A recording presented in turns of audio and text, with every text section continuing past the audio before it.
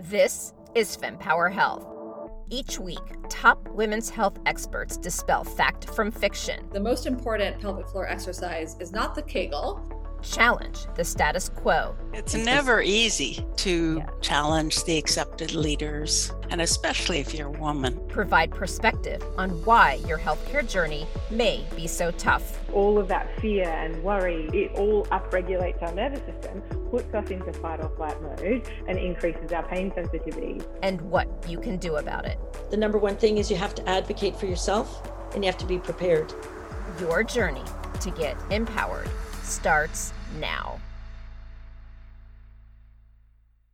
Adrenal fatigue, burnout. These are terms you may see all over social media, but what do they mean? Some doctors say these aren't real diagnoses, and some of their concerns about this are real. However, we do feel that burnout, and we do feel that we have adrenal fatigue. So what do we do about it? Dr. Renee Wellenstein is my guest today, and she is a board-certified OBGYN, and she had her own extreme burnout moment that actually had her change her area of focus. And now she's a functional medicine expert and very passionate about this topic. So today we talk about what adrenal fatigue and burnout are and how to recognize the symptoms, how to prevent getting to the point of burnout, and then what you can do if you do get there.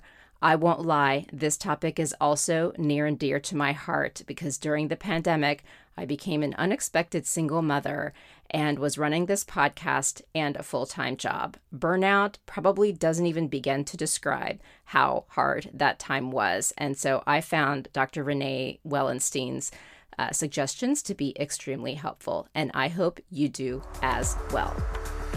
There's a lot of folks who don't find it to be a diagnosis. And I understand why. It appears as though there's not like a quick test you can take and therefore you have this.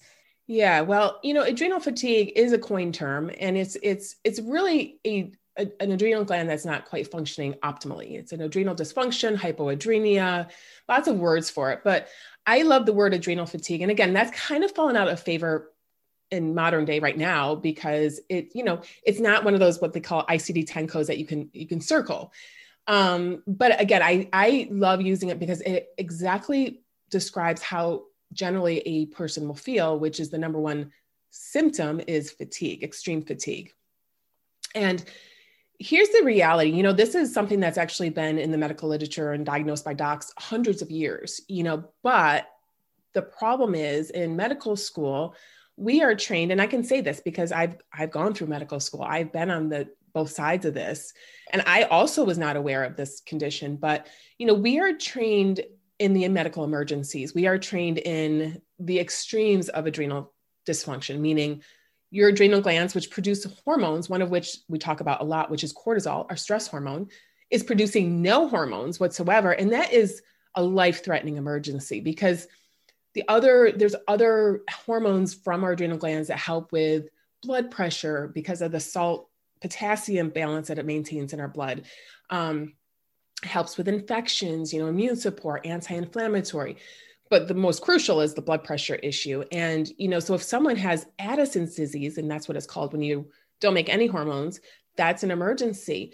On the other end of the spectrum, which I learned about in medical school, is Cushing's syndrome. And that's whereby your adrenal glands are producing too much of the steroid hormones. And that's not life-threatening in the sense as Addison's is. However, there are very obvious physical manifestations. You get a humpback and you get different, discolored skin striations. And the interesting thing is all of the in-between is not treated with medication. It's treated mostly with lifestyle modifications and possibly some supplementations to help you get to that level of feeling better. And, I do think the controversy comes from the fact that we're not trained in medical school to think that there's anything in between those two extreme diagnoses. But think about it. Women in perimenopause. Does a woman, generally speaking, a woman just doesn't wake up one day and her ovaries stop working, right? It's years of them running out. And again, it's a little bit of a different scenario because she's running out of eggs. So that's what that happens there. But, kidney disease, someone doesn't generally wake up one day and their kidneys stop working. Generally, it's it happens over a series of years before they get chronic kidney failure or even heart failure. So it's just amazing to think that we can't think the same of our adrenal glands. Like, why does it have to just be the extremes? Why can't there be anything in between as far as there being a dysfunction in the secretion of these hormones from this gland? How would you describe the symptoms? The adrenal gland, again, produces a lot of different hormones, but the one we always focus on is cortisol. And cortisol is I always like to say it's our get up and go hormone. It, when the sun goes up, it's also related to sunrise and sunset. So sun comes up, your cortisol gets triggered to rise. And that's like, bing, our eyes open, we're ready to get out of bed.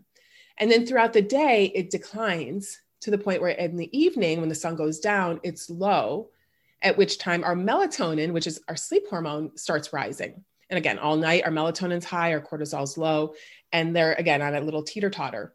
I would say majority of my former patients would not have that beautiful pattern on their, and again, we usually check it 4 times throughout the day to see exactly what you're doing. And that's the test I had as well. And it's amazing to see how a cortisol level will correlate to how you feel throughout the day, specifically when it comes to your energy level. For me, for instance, it wasn't high in the morning, it was low, and would actually remain low all day, maybe dip even further down. And then at night, it would go back up. And there's different classifications of this adrenal dysfunction. I also love to call it burnout because I feel like a lot of people can identify with burnout. A lot of people, adrenal sounds like a big word. They get a little intimidated. I don't know what that is. But when you say burnout, a lot of the symptoms can be the same. And the triggers leading to this dysfunction can be the same. So, classically, the last stage of adrenal dysfunction or burnout is when your cortisol is low all day. You don't get that second win. You just wake up tired, you go to bed tired, and you're tired throughout the whole day.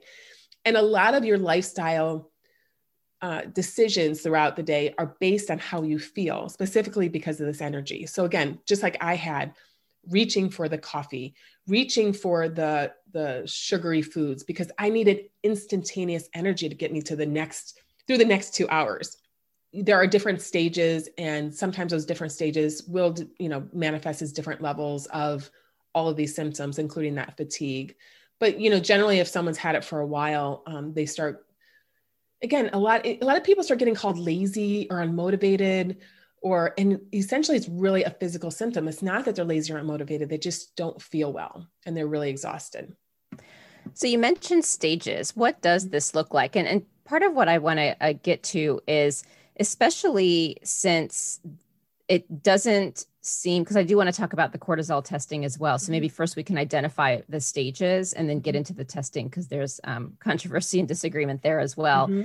Is, when I have been doing these interviews for Women's Health and doing research on the different conditions, what I find really interesting and frustrating is that there's a lot of these quote unquote vague symptoms, like being tired, feeling off, brain fog. That could be a million different things. It could be perimenopause, your thyroid disease. Maybe you have burnout. I mean, it's so many different things. And because we don't have, it's not like a broken arm where clearly your arm's broken, clearly you need a cast. And so once you get into these chronic areas, I think it's really hard to figure out where to go. So I kind of see it as a funnel of like all these symptoms. Can you just walk us through kind of the typical things? Before I get into this, I don't want to say stress is bad. Stress is not bad. Acute stress, meaning, oh my gosh, I got a test to take. I have to get up in front of people to talk, or, that's a good stressor. But it's when we're waking up stressed, we're going to bed stressed, and we're stressed in between, whether it be finances, relationship, work, kids, virtually schooling kids, pandemic, whatever. It's just when you have that constant, unrelenting emotional stress, or even a physical stress, and that looks like a chronic disease that's not well controlled. Autoimmune conditions, cancer, infections, all of that can actually lead to adrenal dysfunction. And the other thing I want to say before I hit the stages is everybody's resiliency is different. Genetically, we are all different. So if you take 2 women side by side and say, okay, they have the same stressors, why is one encountering burnout and the other one seems to be fine? It just comes down to our genetics and our resiliency in our bodies. So going through the stages, generally stage 1, again, is that adrenaline junkie. They're the ones that are like thriving on like the, that cortisol rush all the time. And they may not even have symptoms yet of burnout because they haven't hit the wall yet. But in this stage, what I would recommend is if you find that you are just looking for that adrenaline high to keep you going, and looking for things to keep you busy, that is one little thing that in that stage, because again, that's the most dangerous stage, because I rarely would catch someone in that stage because people aren't really complaining about being fatigued yet. They're going, they're nonstop going. They're not sleeping. They may not be eating because they're just going, and they're, I don't want to say manic, but they're on a cortisol high.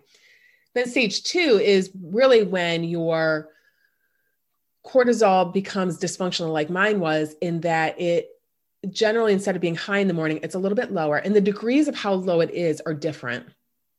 I've seen some people where, and mine included actually, on blood work and saliva was really low. Like the tests I do for saliva, there are quote unquote normal or optimal levels at a certain hour of the day.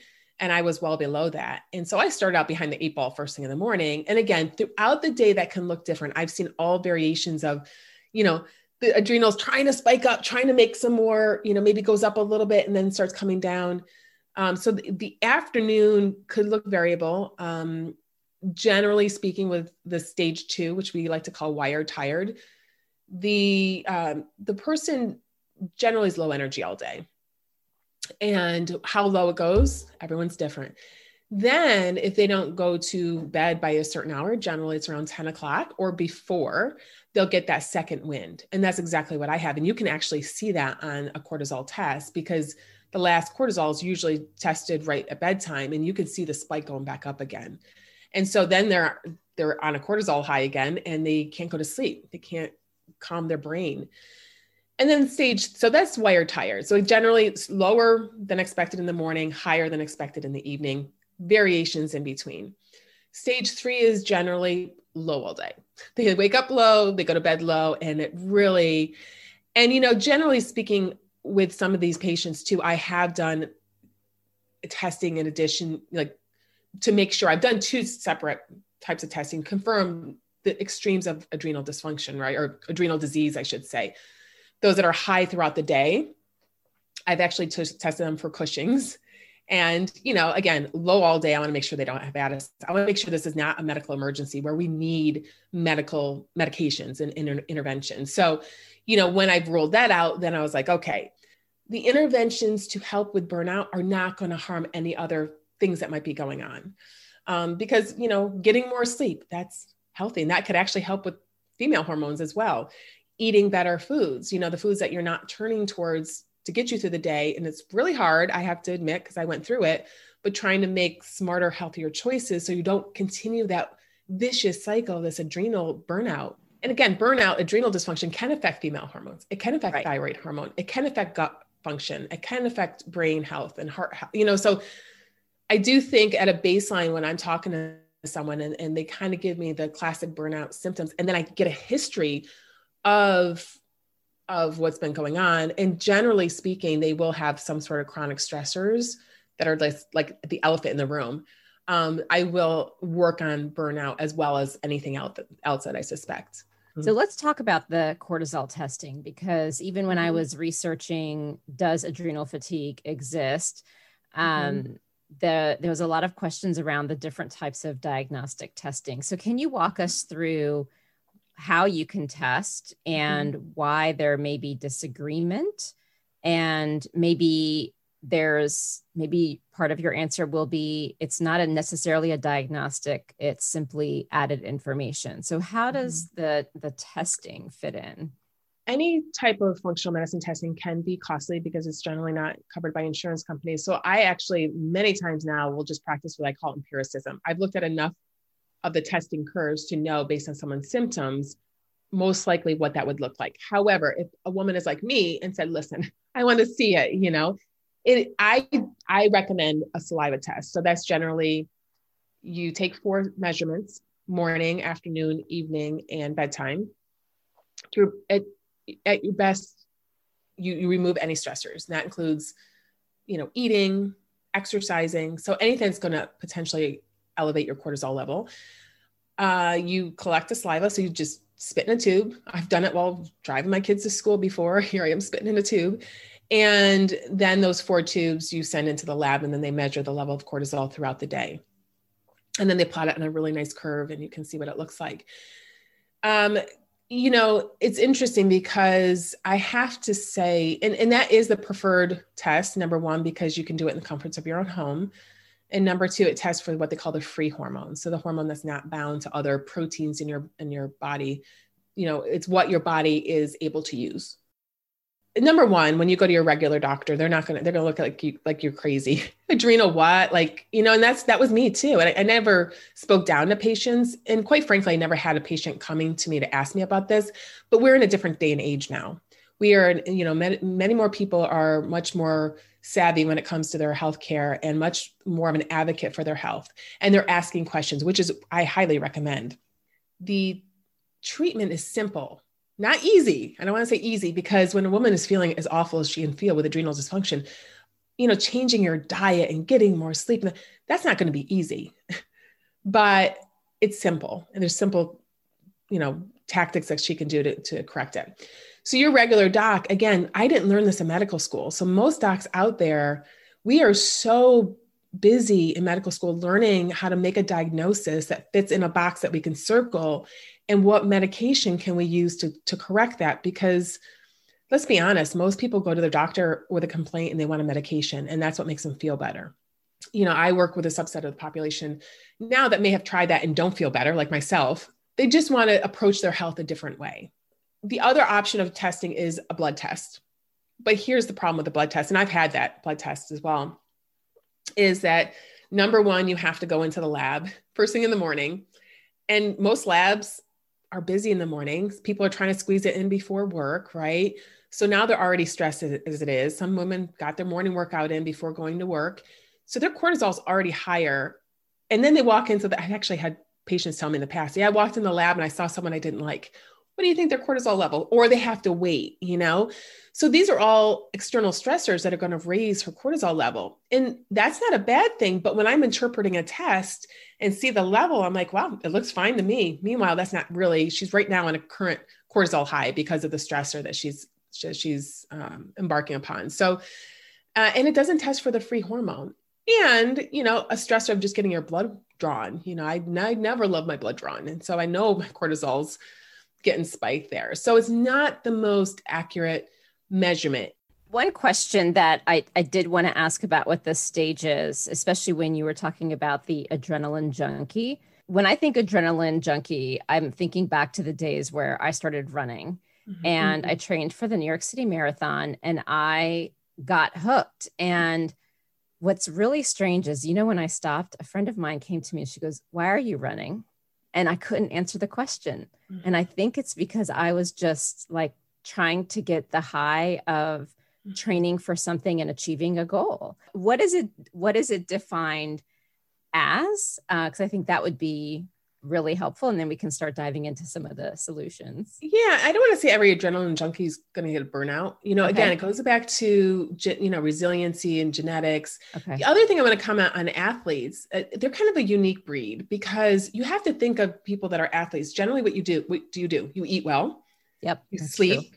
True. Your exercise is your stress relief, right? So talking about managing stress, you're probably not eating the junk food. So you're already doing many of the lifestyle changes that I recommend because you're an athlete and your body is your temple. Like that's your, without it functioning, you're not going to be able to go for the run. You're not going to be able to do that marathon.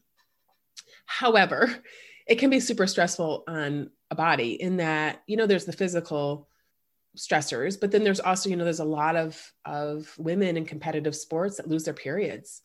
That right there, when I used to see women and they lost their periods, it's a stressor in their body, whether it be a emotional or a physical stressor, So, running hours and hours a week or not eating enough or whatever the case may be, your ovaries are essentially saying it's not a safe place to have a baby. You're going to die because our body doesn't know we're not going to die. But when we're under these extreme levels of stress chronically, your body's like, I got to protect her the best I can. And that means not bringing a baby into this world because we got to put all our resources into her. So a lot of times it is, when we lose our period, it's like, oh, maybe my body's a little too stressed. And that's kind of that's a very good indicator that maybe we push things a little too far. But again, I think the athletes, generally speaking, and again, it's not, some athletes train year round, others it's very episodic. You're training for a race, you know, or what have you. So you kind of have the on off breaks that you do give yourself that physical break and you go back. So maybe the adrenaline junkie is just everyone, any of us who are doing unhealthy quick fixes, like the tons of coffee or the obsessing about working out rather than it being around a purpose, or correct. You know, bragging about 2 hours of sleep every night. Yeah. You have your corporate person in New York City who's trying to climb the corporate ladder. They're at the office all but 2 hours a day. And those 2 hours they try to sleep, but they're living on their coffee and they're not even, or if they're eating lunch, it's just grabbing some takeout, you know, like those are the people. And maybe they go home to a relationship that's not so healthy or, you know, like, so there's a lot of things that are going on in our day, but then there's a lot of compounding things that could push you over the edge. I know you talked about sleep and food. Tell us what good looks like there.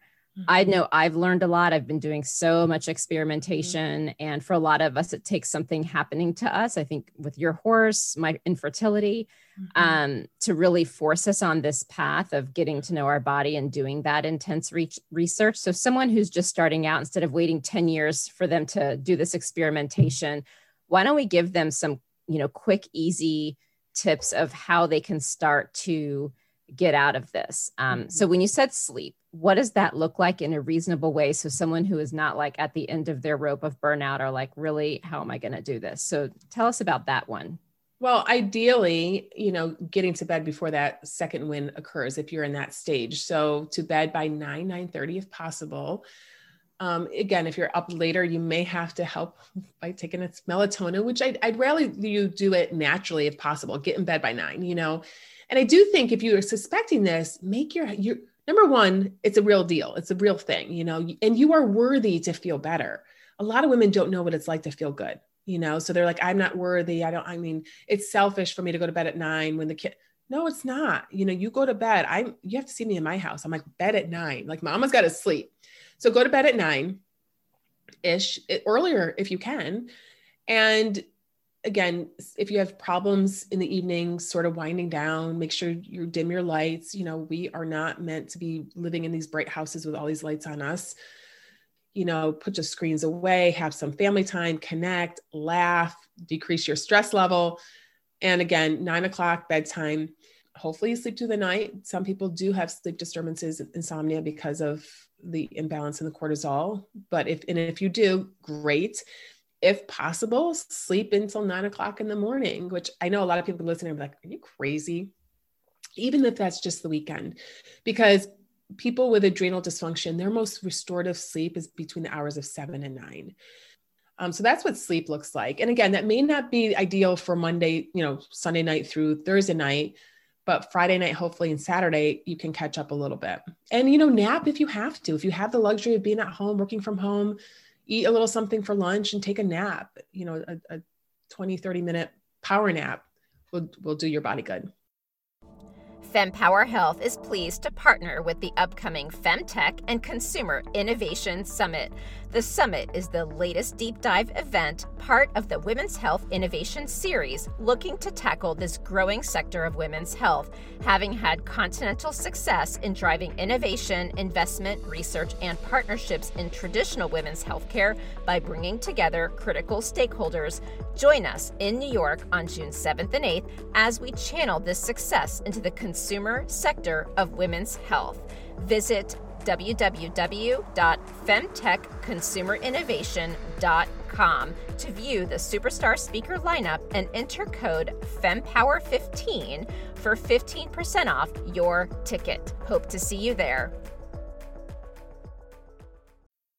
I will tell you, during COVID, I started getting into the burnout. I was almost addicted to staying awake, and it was really scary because I'm normally a go to bed early kind of person. And I have found that for me, my clock is 10 to 5. Like I don't set an alarm anymore. I just get up. It's 10 to 5. And that just happens to be where my clock is. And, you know, I do find I'm much more able to function in the mornings. I was kind of like wired from like constantly doing a million things. And so I had to put in these stop gaps And those are some of the things that had worked for me, and forcing myself that early bedtime, which was hard. And I don't know about you, but for me, I find it takes 2 weeks for me to get stabilized. So I start the habit slowly, and by 2 weeks, I am back to normal. And even this weekend, I was supposed to see friends and stay overnight at their beach house. And I was like, Sunday's rest day. I just can't. I'm so exhausted. It's, I did 5 loads of laundry, hung out with my son, like no obligations. So I don't know if that's helpful for others, but those are some of the things that I did. And it's really, because it was scary being in this house, cooped up and trying to be a good mom. And I was so burnt out and fried. And I just felt like I was breaking and doing absolutely everything wrong. So yeah. And I love how you prioritized yourself, even with friends. It's hard to do, but you have to know, like, especially if you've been further down the path of burnout and you start to feel better, you don't want to go back there. And the other comment I want to make, just something you just said, is that you have to remind yourself, you didn't get here overnight. You're not going to get better overnight. And so another thing I love to say is, I work with exclusively women who are overwhelmed. They're trying to do it all. So like when we're trying to implement changes and lifestyle changes and sustainable, so this is not like an on-off switch, we really need to start slow. And like you said, so the bedtime, if that's hard, dial it back 15 minutes a night. Like if you're midnight, okay, start a couple days, 11:45, get that down, then 11:30, and just keep dialing it back till you get to that earlier hour. And 10 o'clock is fine, 9, 10 o'clock. But sometimes if you find that if at 10, you're starting to get that second wind, okay, dial it back a little bit more. But because everybody's different, everybody's circadian rhythm is different, their cortisol, their melatonin. So you really have to feel in your body how you feel. And I think that's the other issue now with, kind of piggybacks on burnout, is we don't know how our bodies feel. We're not present enough in our bodies to see exactly, because we're go, do. Where's our to-do list? We wake up in the morning. That's really important. Just feel how you feel in your body. Yeah, no, I like that. And actually my phone is set to that because I would get in that habit. And I have it set where like I get up around 5-ish and my phone, I can't touch it till 6:30, and obviously later I change the times. But so the next thing I want to talk about, you mentioned food as well. And food is such an interesting topic. I'm actually interviewing someone later this week who does a lot of discussion around intuitive eating. So I don't want to get into this big diet debate. And I assume we're going to be on the same page when it comes to food. Are there food triggers, or how should one look at food as far as helping them overcome this burnout? Yeah, I think we can really simplify this. If it's in a package, and highly processed, it's not doing your body good on so many levels, including your adrenals. And what I said earlier, that these steps are easy. They're simple, not easy. So the point again is that's what you're going to want to grab. That's what's easiest. That's what's really going to give you that high, but it's really going to take effort to sort of move away from the higher sugary foods, the chips, the one meal in one box or package with the sauce included. Like those are definitely not doing your body good. Versus just keeping it basic, whole foods, a nice balance of the macronutrients, fat, protein, and carbs. And ironically, generally for adrenals, I don't recommend dieting, because sometimes that's actually what triggers some people, restricting their food, excessive dieting, the body's in this chronic like caloric deficit and the body's freaking out like, oh my God, you're trying to kill me. I used to be a competitive bodybuilder, and I used to see it in a lot of my colleagues that were bodybuilding, because you do a ton of exercise and you're not eating very much. Of course your body's a little stressed or very stressed. And, so I think we just keep it very simple of saying, do your best to just eat real food. Again, balanced fat, usually more starchy carbohydrates, but not your sugary foods. Root veggies, maybe whole grains, and again, protein, fat, and carbs, making sure I got them all. And interestingly enough, I would recommend more intuitive eating for this stage also, because anything that continues to further tax your body and take your focus away from healing your body, and that includes like strict dieting and putting my macros into my fitness pal, and that's not helping at this point, so just again, wake up. Generally speaking, intermittent fasting, I really don't love like long fast for people. Again, depends on the degree of adrenal dysfunction. Someone who's like could barely function throughout the day, just eat real food. wake up, eat, try to cut down on the coffee as much as possible. I'm not saying you can't have a cup of coffee or even two, but if you find you're drinking a pot of coffee a day, maybe too much. Or your energy drinks, gosh, those energy drinks are full of sugar. I had someone once who was almost diabetic just from drinking the Red Bulls throughout the day because they have like so much sugar in them. So, again, kind of just coming back to what many people know and again, I don't want to say should, but what does a body good? Real foods, cutting down at drinking excessive caffeine. Again, alcohol is another big thing with adrenal dysfunction. A lot of people, the sugars from alcohol, but not only that, just it's like a stress reliever for some people that don't want to get present in their bodies and actually confront what the stressors are. Processed packaged food, because a lot of those have all of the nutrients taken out of them. They're very highly refined, which means all of the fibers taken out, all the things that are good for your body that keeps you satiated and full, and the nutrients are removed. So they're just really propagating this entire cycle of adrenal dysfunction. So we've spoken about sleep and food. Maybe we can just run through like a quick hit list on other things that people can just assess in themselves. And then I had another question that I wanted to follow up on based on that. So we've got sleep, food, I'm assuming exercise, getting some balance in there. Yeah, exercise is interesting. Again, depends on the level of dysfunction. If someone can barely move, I'm not going to say go do a HIIT workout. And I generally don't say start with HIIT. Like, for most people, a nice walk outside in nature, just reconnecting, or even yoga, gentle yoga, Tai Chi, like more of the relaxation types of movement of your body. Not to say that someone who has adrenal dysfunction can't do more rigorous exercise. I'm not saying that, but we really have to use our mind, use our brains and like, okay, if I can barely function through the day, am I really going to go on the Stairmaster for an hour? That's probably the best thing to do to your body right now. Not to say it's never going to be the case again, but we really have to pick and choose where we use our energy. And I do love moving your body, but maybe a little more gently. Okay. Kind of coming way back though, before we even talk about like food and everything, it's like, everyone's running around. I'm stressed about what? There's one thing to heal your body and do all the right things, but if you're going to continue that process in your head of something that's stressing you out. So, it's always number one is what is exactly stressing you out? Become aware of that. And my biggest recommendation for women is what do you have to do? What do you have to do? What can you delegate? Meaning what can you have someone else do? Or what can you delete off your list completely? Because I find women, we have this list of like 50 things. It's like, I know me personally, it's just not possible for me to get all those things done. So I have to look at my list and say, where can I ask my husband to do something to help? My kids, my assistant, where and what don't I have to do at all? Or even what can wait for the next couple of days? What is urgent and has to be done today? If it's my to-do list that's stressing me out. If it's other things, your relationship, again, it's hard to come to terms with a relationship, but how are we going to lessen that stress and not just continue to live in that stressful relationship? Or finances, look at the finances, how are we going to tackle this? Because I do think continuing that cycle of stress, whatever the case may be, is just going to make matters worse. But I do recommend women have completely lost themselves in the past year.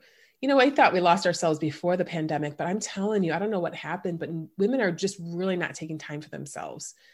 And I don't know if in the past it looked like a 30-minute manicure, pedicure, whatever. And we're not been doing those lately. We haven't been doing those.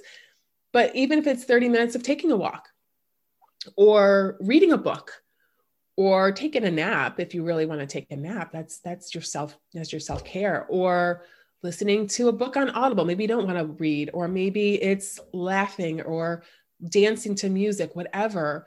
Just really having that at least 30 minutes a day just to do something you love to do. Any other tips that you would like to add that we haven't discussed?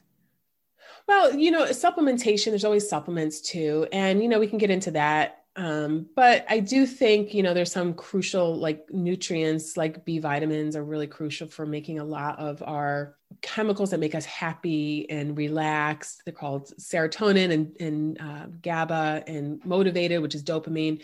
We need B vitamins for that. And the B vitamins get depleted with stress. And not only that, think of someone who has adrenal dysfunction. She probably is not eating well, like me. And I can say this because this was me. I wasn't eating well. So my vitamin, panel was like looking awful. And I was highly stressed, so my B vitamins were in the tank. And I don't think I've ever worked with a woman whose B vitamin levels were adequate. Magnesium is also super helpful. A lot of women take magnesium at bedtime to help sleep. I have some that I help them, take it to help them go to the bathroom. It is wonderful at night if you are having a hard time sleeping, taking a little magnesium at bedtime, because it is a natural muscle relaxant. It just relaxes you, and it's an anti-inflammatory. So it's really great. And the majority of women, again, that I've worked with are deficient in magnesium. And let's not forget vitamin D. Vitamin D is really crucial, just to have your levels checked. Make sure, again, we live in the Northeast. A lot of people are definitely deficient in the winter months. And again, we're inside on our computers most of the day. We wear a sunscreen. So many people have to supplement with additional vitamin D throughout the year. So just keep that on your radar as well, because that certainly won't help your adrenals. Yeah. What about zinc? I hear a lot about magnesium and zinc seeming to be the magical vitamins to be taking. Yeah, zinc's great. I mean, right now for the immune system, it's a really great, you got to worry a little bit about copper with excessive zinc utilization, but zinc is a really another, and the reason I said those three is I have a lot of women that say, I want to be strategic with my supplementation, so there are a ton of supplements I can recommend for different things. And again, zinc being one of them. I personally have been taking zinc for months now. But if we're strategically going to say for the adrenals, again, zinc is important, but I would start with those three. And then, again, depending on the degree of deficiency or dysfunction of the adrenals, there are a couple others. There's these herbs out there, or adaptogens, they call them, that are like commonplace now. They're in a lot of these pseudo coffee drinks, like Four Sigmatic, I think, has one, or they all have a little bit of these adaptogens in them, which are adrenal gland adaptogens, which essentially what that means is they're from plants and they actually adapt your cortisol to where it needs to be. So for instance, if your cortisol is high, it'll lower it. And if it's low, it'll raise it. And my all-time favorite is something called ashwagandha. And again, you see this a lot right now. A lot of workout companies with pre-workouts and such have utilized a lot of these adaptogens in their post-workout proteins, because we find that, at a baseline, a lot of people have lots of stress now and a lot of dysfunction with their cortisol and their adrenals. My other really favorite one I just want to leave everyone with is something called L-theanine. And this is an amino acid from green tea that really helps calm you without making you feel sedated. And I always call it the natural Xanax, because number one, it's non-toxic. You can't take too much of it, but it is a kind of an expensive supplement because it is from green tea leaves, but it's highly effective. It's highly effective for just that feeling of calmness. And it helps with focus as well, which I think a lot of people, when we get stressed and overwhelmed, we can't focus. We're always thinking about the next thing or tomorrow. And that really is counterproductive when we're trying to get some work done. And again, workout companies have put it in their pre-workouts to help with focus during workouts. So these are supplements that are out there being utilized for other things, but you will, you'll hear that key word out there, adaptogen. You probably, now that you've heard this episode, you'll probably hear all the time now, like it's on your radar, adaptogen, or this, you look at labels and you'll see L-theanine in something. And there's purposes and reasons why these companies are putting them in, because they really do work. When people are listening to this, I could see two extremes. Yeah. One extreme would be, this is overwhelming. I'm so overwhelmed. Really, I can't do any of this. Yeah. I'm going to go back to just being burned out. I was there last year. Then I could see the other extreme, which is, this is amazing. Tonight, I'm going to go to bed at 9. But before I go to bed at 9, I'm going to buy all these supplements. I'm going to go to the grocery store. I'm going to clean out my fridge, and boom, tomorrow I'm starting. So I would assume neither approach is ideal. So how should someone begin? Like, what would be your 1 to 3 tips on how to begin? Well, I think the easiest is sleep. And again, it doesn't have to be extreme. If you're used to going to bed at 11 and you try to go, doctor says go to bed at 9. I go to bed at 9. I'm laying there for 2 hours. No, I don't want that to happen. Like then, get back up, do something till 10:45. So start cutting back. So I think that's number one, easy thing to do. That's just not too extreme.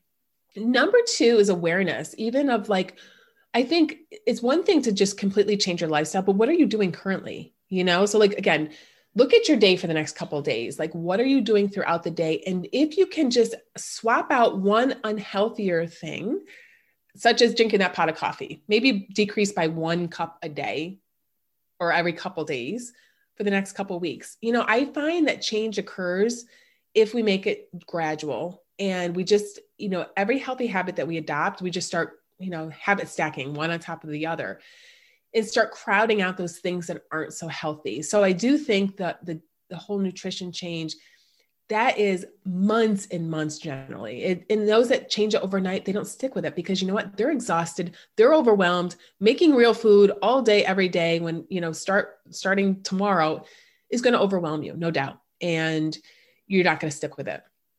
And the whole intention of doing this is that you want to feel better. So just little baby steps every day of like, making, next couple of weeks, make a healthier swap for breakfast, and again, you won't know what you want to change in your lifestyle unless you see what you're already doing. So maybe you're already doing these really healthy things, and it's just a couple things that you need to swap out. And by no means all these supplements, those are just, I do find the B vitamins a lot of times will help give women that little extra energy. Because I have to say, it's one of those things that I start early on and say, if I need to give you something to help with your energy and help you value eating better foods because you're not so tired, then it would be a B vitamin first thing in the morning to try to get you up and going and get you that again, I don't want to use the word motivation, but that energy to make better choices. That makes sense. And even the way you're describing it, I'm looking at how I unraveled from my extreme burnout. Like I can handle a lot. And when I'm saying I can't do this anymore, like I knew it was bad and I couldn't spin out. Yeah. And I'll tell you, one of the things that we kind of talked about, but didn't get into detail that also helped me was making a list. So I started getting in a habit where right before I went to bed or right if I would get up, luckily before my son, I would make a list of all the things I wanted to do that day. And then I would do a reality check. Mm-hmm. And I started blocking my calendar. I'm like, okay, if these are the things I want to get done, these 30 minutes, I'm going to work out. These 30 minutes, I'm going to catch up on email. These 30 minutes or 3 hours, I have all these meetings. And I started doing a reality check. I'm like, I can't get it done. So what has to get done? Mm-hmm. And I did the same thing. Like, what can I delegate? What do I just delete off my list and just, and I started creating lists of long-term plans, immediate plans. And that way I could like not have it all spinning in my head. And even that started to help because I was literally memorizing everything and had the world on my shoulders. Plus I was going to bed late. Plus I was waking up too early. It was a nightmare. I guess one last question. What's your greatest hope for women's health? Oh my goodness. That we have more, I don't want to say studies, that usually comes with medications, but I just want women to be heard more in the healthcare world and not just be sort of shunned that you're a woman, you're emotional, you're this, you're that. We are humans with real symptoms and it looks different. It looks so different than men and we are different than men. And I do think a lot of women are poo-pooed for a lot of the symptoms that they go to their doctor for. Part of that also comes from the lack of studies on women. And I just want our voices heard in the healthcare world. We actually deserve to feel amazing. And a lot of times we are held back because of the conventional medical world telling us that our symptoms are normal. So hopefully functional medicine, what I practice, becomes more of the wave of the future as far as incorporating, as a choice for women to choose how they want to be taken care of, or not even choose, more collaborative with conventional medicine, because I don't think it's a competition. I think we can all work together just to get amazing health for women. Thank you for tuning in to this discussion on the FemPower Health podcast. You can refer to the show notes for links to information that is referred to in this episode. And if you like this episode and found it timely and valuable, please take a moment to tell a friend or a colleague about FemPower Health. And right after this episode is over, please think of one person who might find this episode helpful and tell them about it. And if your friend is new to podcasting, please show them how to subscribe to our show. And another way to support FemPower Health Podcast is to leave a review where you listen to podcasts. And as a reminder, the information shared by FemPower Health is not medical advice, but for information purposes to enable you to have more effective conversations with your doctor. Always talk to your doctor before making health-related decisions. Additionally, the views expressed by the FemPower Health Podcast guests are their own, and their appearance on the program does not imply an endorsement of them or any entity they represent. See you next week.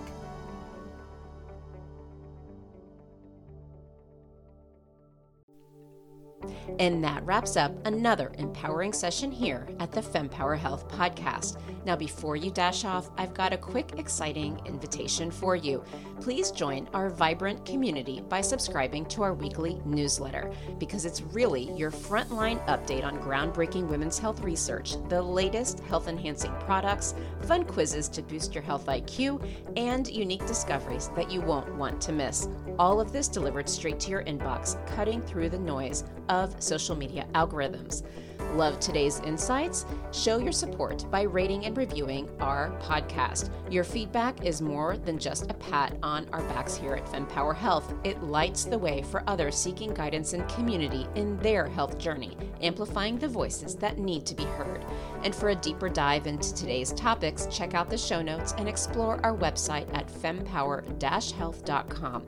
Our site is a treasure trove of knowledge, neatly categorized by topics of interest and life stages, ensuring you find exactly what you need to empower your health journey. And your voice matters to us deeply. Whether you have a question, a story to share, or feedback on our episodes, reach out directly at info@fempower-health.com. Drop us a message on social media or hit reply on any newsletter. Your insights inspire our conversations.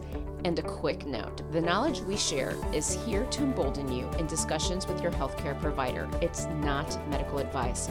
Always consult with your doctor for health decisions, and remember, the diverse perspectives of our guests reflect their individual journeys, and it's not an endorsement by FemPower Health. Here's to empowering your health journey one episode at a time, and I'll see you on the next FemPower Health Podcast episode.